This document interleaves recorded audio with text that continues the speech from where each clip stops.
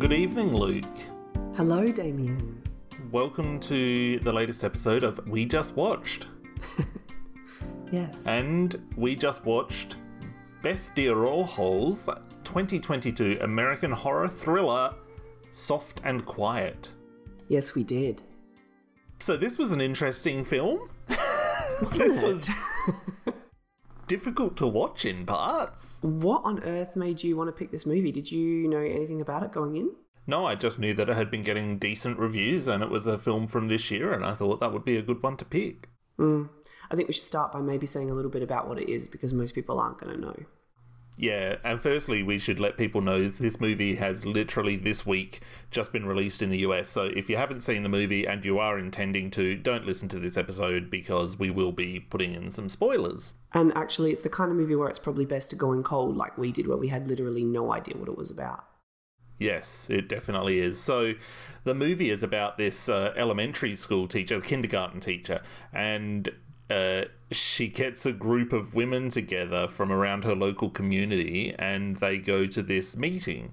And at this meeting, it's revealed that these women are all horrible, horrible people. Well, more specifically, that she's basically starting up a white supremacist group. Yeah, and they all tell their stories about, I guess, why they think multiculturalism is a bad idea and their dealings with people who aren't white. I think they call themselves daughters of the Aryan race, yes, or something like that. Yeah. And they eat a pie that's got a swastika carved into it. Which is the first kind of indication that things are not really, kosher, so to speak, with this group of women. And it's very confronting, this first scene where they reveal what they're doing. Yeah, I actually think the first scene's probably the best scene, and then the film is never as good as that scene. Yeah, I agree, and unfortunately the film doesn't really resolve itself to an ending that's going to be any kind of satisfactory for a normal person. No. So I guess what happens after the meeting is that there is a confrontation, and then the women finish up the meeting, they go to a grocery store and there's a confrontation, and then that leads to them pulling a practical joke on somebody, which gets completely out of hand, and it sort of is styled in sort of a almost as like a Funny Games, Last House on the Left, Straw Dogs style to it, where you're very much kind of with the antagonists and you see everything from their point of view, and it's a very unpleasant space to be. Yeah, it really is. It really is. Did you like the movie? That's a kind of weird word to be using. I thought it was middling, skewing towards good, and I'm certainly glad that I watched it, but I would not recommend it to many people. No, I probably liked it a little less than you then, because I think it was middling to bad. Okay, fair enough. I mean, I thought some of the acting was a little ropey. I thought some of the scenes felt staged, especially the fights between the two alpha women were very kind of unconvincing. The whole confrontation in the grocery store felt stagey to me. But I think my bigger problem with the movie is that these aren't like racists from today. They're kind of anachronistic. They feel like they're racist from the 30s or 40s or something. They do. I felt like it was a women's club wanting to reclaim their space from the 1950s. Yeah. And I'm just not sure. I mean, look, I know there are people like that. I know that. I know they're still out there.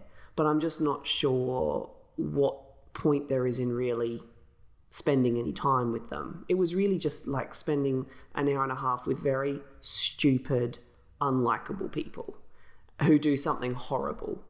And also, I guess I felt a little bit like these women lacked the conviction of what they were supposed to believe in, especially when they would do stuff like bring a pie with a swastika. I think that that's probably unnecessary. If you're going to a group where everybody's racist and everybody hates every other culture, you probably don't need to put a swastika on a pie to say that.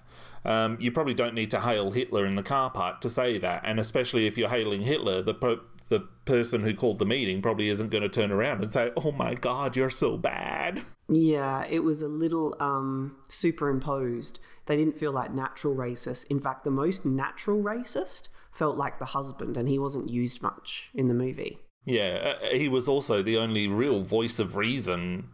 Yeah. But I mean, racism like that, people are usually intelligent enough that they mask it because they know it's not socially acceptable. And he had that feeling about him where he had all this hatred inside, but it was fairly restrained. Whereas these women were just so out there with their racism in a way that wasn't completely convincing. I believe when you saw the food, you said that you wanted to be there. Yes, and then when the conversation got so stimulating, I was like, to think I've been wasting away my nights at home. I really liked the shot, and it was, kind of blink if you miss it kind of stuff when the father, because they're having this meeting in a church, when the father comes out and says, "You have to leave." Yes. And that's just really the only person who is a kind of barometer for how society feels about people like this. Yeah. Yeah. And that's one thing that I wish the movie had more of, because you're stuck in this world where I guess the intention of the filmmaker is to make it feel like this is the normal for these people. But it didn't feel like the normal. It just felt like an overbearing amount of extremism that we were laying witness to. And I wish that there had been a little more. It's the same thing as if you're on Facebook or you're on Twitter and you lean a particular way politically and you get this reinforcement of your beliefs constantly and you don't get the other side. So I wish that there had been a little more balance. Yes, I think it needed to be a bit more measured. It was way more interesting when it was playing it softer. When it got really extreme, it started to feel like a lot of other films we've seen before, except this one just had kind of the hook of they were white supremacists. And honestly, I don't know that sort of subject matter belongs in a film this kind of low rent and kind of B-movie-ish in feeling. We've already seen movies like Get Out where it's far more interesting because the racism is that the racists are sophisticated and these people were so unsophisticated to the point where they were almost sort of incredible. I mean that literally. Like they weren't really. I just didn't buy it fully, really, ever. I agree with you, and it was at the point where the confrontation takes place in the supermarket that it really kind of went downhill. Yeah. It was typical horror movie bully behaviour instead of real life bully behaviour. Yes. And I get that we're watching a movie and it needs to be cinematic, but this also probably wasn't very cinematic. No, and there were a couple of moments I liked. Like I really liked the shot where you saw the body bag moving, so you knew that the sister was still alive, but the women didn't. And I liked the shot where she hits her husband behind the couch and he just starts to hit himself. There were just tiny little moments that I thought were really good, little real human moments. But overall, it felt quite by the numbers to me. I thought you were going to say you loved it, and I was like going to be like, okay, I'm a negative Nancy. I think that you're right. The softer, quieter moments were the best. The other thing that really, before I start to speak about what I liked of the movie, the other thing that I really didn't like is that a lot of the dialogue was written with references, with racist words used for Jewish people, for Hispanic people, for black people, for Asian people. For gays. For people from every other culture, for gays, yeah. It was used with really a deplorable, despicable kind of language. Yeah, very casual. It was used very casually. There was no payoff whatsoever for people having used that language. Probably people do use that language when they're communicating, but it also felt like, and especially during the meeting scene, which, as you say, it probably was the best scene of the movie, but they go round in a circle and they're all giving their story, and each one has a different kind of group of people that they target in each time that they speak. And it's kind of like they're just ticking off the boxes so that they can say, well, we hate every single group of people, we hate every single race, and they need to mention them individually. We hate every single kind of queerness, and we need to mention that individually. And it loses a little bit of impact when you do that. If you focus on one race, or if you focus on just the fact that these are racist people, okay, maybe I think it would have had a little bit more impact because there would have been some kind of focus for these women. But it seems like they're just really hateful, spiteful individuals, obviously idiots, they're uneducated.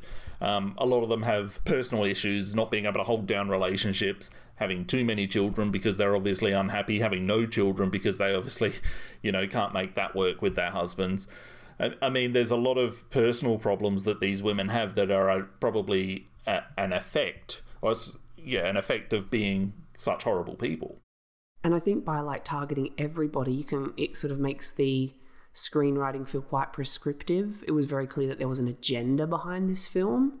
Whereas if it had been a little bit more specific, or there'd been some double ups, two of them hate Asians, then it would have felt a little bit more, this is messy, like life. This isn't somebody who's, got something to say. And the whole film was sort of done as this kind of gut punch, and was meant to sort of rattle us. And I think sometimes that can have the reverse effect, where it starts to feel like sermonizing. Yeah, it does feel like sermonizing, and I guess that's what I'm finding a little hard to take in about the movie, and this is what stops me from being really over the moon about it and giving it more praise, is that as a gay person, I am one of the minorities that's targeted by these women. And even if you're not one of the minorities, I expect that the majority of viewers are going to want some kind of payoff.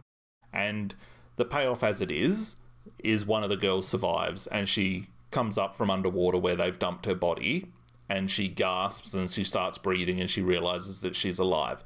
And then the film ends. Yeah.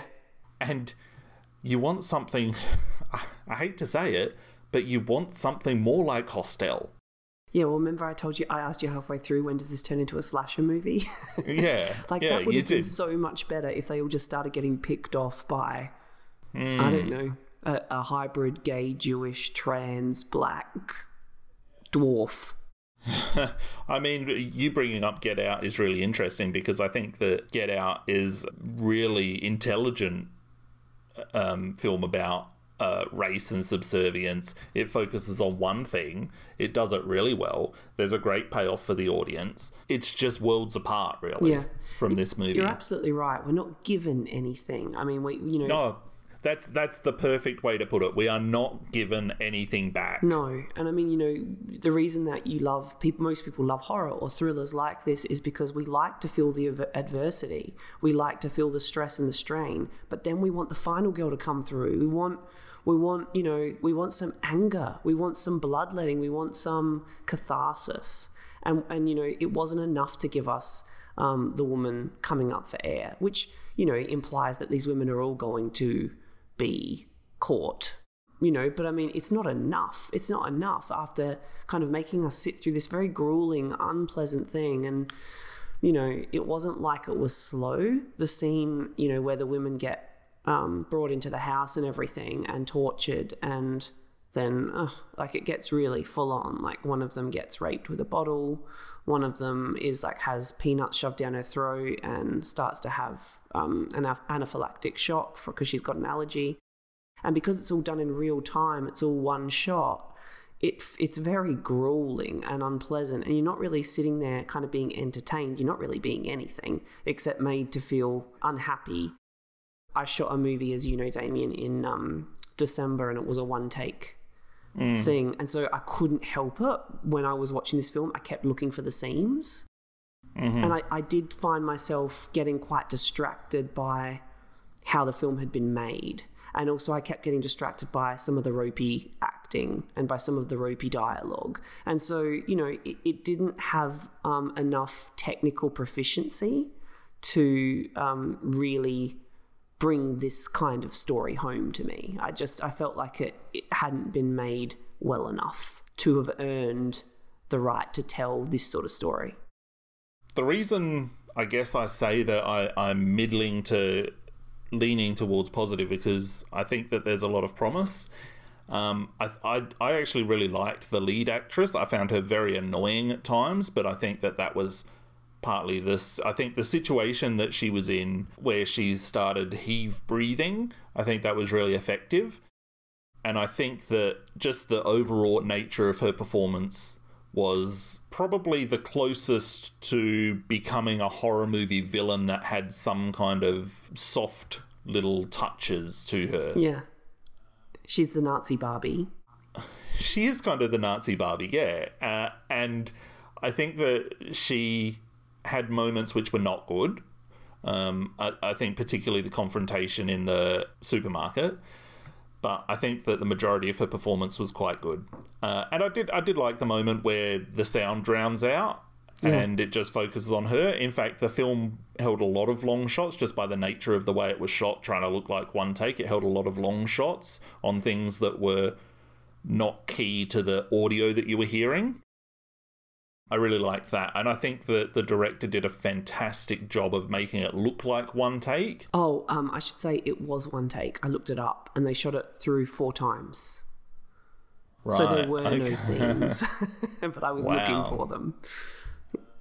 And it did feel like that was definitely not, you're right, it was definitely not a flaw. Like you never felt there were any seams. It felt very good at convincing us it was all one take, obviously because it was, but that in itself takes a level of coordination and talent, and the film did it very well. Yeah, I wish that they'd, like I said to you at one point, I wish that they'd invested a few $100s in a better gimbal so that it was less jerky. It was very jerky. Because the handheld, when it's following someone, is really difficult to watch without realising that, hey, you're bumping all over the place here as a viewer. Yeah. And you want it to be a little smoother than that. The other thing that I thought was really good about this movie is his name is John Beavers and he played Craig, and I thought he was fantastic throughout. And my favourite scene of his is when he drags the second girl back into the house and is saying, I'm sorry, I'm sorry, I'm sorry. You know, I thought he was superb throughout all of his scenes. Yeah, he wasn't used enough. And I mean, that was a good scene because there was some humanity there, whereas most of the women were pretty irredeemable. When they were going through it, they were quite selfish. That's probably why I responded more to him and his performance, is because he was giving me just that tiny bit of what I wanted. Yeah. I mean, it's not even that he was a good man, it's just that he showed some humanity. He showed some concern for others, for, you know, some empathy, I suppose, some natural empathy, and none of the other women had that. All of their discussions, even when they were crying or throwing up or whatever, it was still all very self-focused. What's this going to mean for me? When am I going to see my kids again? Like, you know, all that sort of stuff. I mean, why do we care? It would be like, what was the name of that boy that got horribly murdered in Texas? Matthew something, for being gay. Matthew Shepard. Yeah. It would be like if somebody did a real-time movie of his slow death. I mean, what is the purpose of that? Who has that been made for?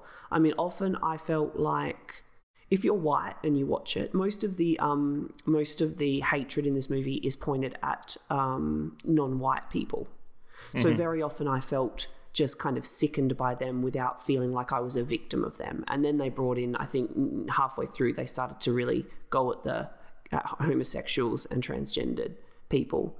But I was thinking whether or not I'm a white person who isn't a target for them, or I am a target. Either way, I don't really want to be here watching this movie. Yeah. So it seems to have only been made for white supremacists. I know. Like, that's its audience in a weird way. And I'm sure that's not what the director intended. No, I agree with you. That is, watching it and not getting that payoff, that's what it felt like. And there's this review. It's from, I'm just looking on Rotten Tomatoes. And we record these episodes as soon as we finish the movie. So whatever facts we throw at you, it's just because we're quickly Googling things. It's a well-researched podcast. It says, Soft and Quiet is a misguided film that traps its audience inside of a hate crime, uncertain how to tie up the difficult array of themes it broaches as it barrels on its repulsive trajectory, a caustic sadism on autopilot. That is exactly what it feels like. It feels like even the film gets a little out of control and loses its way. Yeah, I mean, by the time that they were in that boat taking the bodies out to dump them, I'm thinking, what is this film going to do now? And I am so confused about why I'm watching this or why this film matters at all. Mm. I mean, it's definitely diverting. It's interesting. There are parts that are really intense, but it doesn't add up to anything. A lot of people are going to say, and seemingly a lot of people have already said, that this film is somewhat important because it makes you look at things that are happening in the world today. But is this happening? I mean, I know it is happening on rare occasions. Horrible things happen all the time. Well, I mean, how about, Kanye West's anti-Semitic remarks, and those have been backed up recently by the NBA player Kyrie Irving, who's issued an apology, and all kinds of things like that continue to happen throughout the world. And as politically the world becomes more divided between left and right, and the centre starts to even split off or become, I guess you can always look at it and say, well, the left has been quieter than the right, or the right's been quieter than the left. And now it seems like the left and the right are yelling and the centre is the quiet zone. And it's the only zone that makes sense. And it's the only zone that doesn't have a political voice in a weird way. That's right. I mean, I think the Kanye West thing is interesting because that's sort of happening right now. One problem I have with the extreme left is that there doesn't seem to be any gradation. You know, there's no difference between Kanye West tweeting something anti-Semitic and a racially motivated murder. The level of outrage is you know, it's just over the top. I mean, I look at Kanye West and I think when I hear that he's done tweets like that, I think, okay, there's somebody who's probably got some very serious mental health issues. Luke, you're going to get us... I mean, you're going to do a Matt Damon on Letterman or whatever it was and get us cancelled in a minute by saying that there's different grades of sexual violence. Well, there are. And I'm sorry, but to say that there aren't is offensive to women who are violently raped versus, you know, being patted on the bum. Or having Kevin Spacey do you a nice picnic. Kevin Spacey is a bastard. And you need to stop defending him. It's sick. But I mean, you know, I think a movie about Kanye West and the tweets would probably be more interesting than this movie, because that is a kind of racism that is happening now, that is a bit more subliminal, that's tied in with mental health, that's about, you know, a very powerful, rich person saying something that is really indefensible. And not only, you know, is it interesting that he's saying that and what causes someone like him to say that, but our reactions to it. And then this whole cancel culture thing that follows on from it. This movie has nothing to do with any of that. I mean, this is an extreme, very rare thing that happens, and it's just sad and wrong. And yeah, it's not the same thing. I agree with you, and that's why I posed that question about, you know, a lot of people are going to say that this movie provokes thought, this movie provokes discussion, and I would disagree. Me too. I mean, ironically, we're sitting here and talking about our thoughts about this movie. But no, I mean, the film itself really doesn't. It doesn't add anything to the conversation. No, it just leaves you feeling really sad, kind of speechless in a way, because you've just been made to sit through watching the worst kind of people do the worst kind of thing. And that's it. That's it. I mean, what would have been more interesting is if they'd made all of everything that happens in this movie the first 20 minutes and then showed us the court case. I knew going in that this was going to be a 90-minute movie, and that, you know, as the film progressed, that there was less chance that there was going to be any payoff. I was just really, really taken aback that there was absolutely nothing, and you can't cling to any kind of hope from the last shot. Yeah. And that's what you needed to leave the film with, was a little bit of hope. A little bit of hope for humanity, a little bit of hope for these women, a little bit of hope that justice was going to be served, a little bit of hope that, you know, you might not have just watched 90 minutes of a film with quite awful content and not received any kind of validation of your own feelings about that. And you've given a stage to the lowest, worst kind of examples of humanity. In some scenes, I felt like I was watching just an extended episode of Jerry Springer when these women were yelling at each other.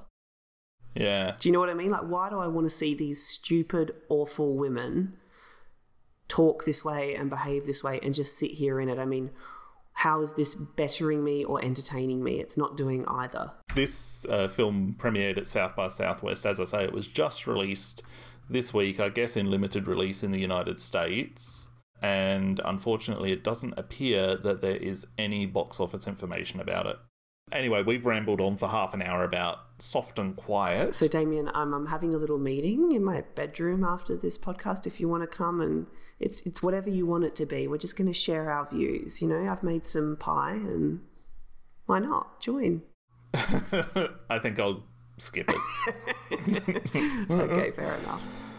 Okay, well, yeah. Are you happy that we just watched Soft and Quiet? I'm always happy to watch a movie with you. You know that. Oh, well, that's a very diplomatic thing to say. What are you going to give it out of 5? 2. Yeah, I'm erring between 2.5 and 3. I was probably closer to 3 before we started talking, and I'm probably closer to 2.5 now that we've finished talking. Well, I'm glad I set you right. Okay, well, it's been a pleasure, Luke. You too. Bye. Bye.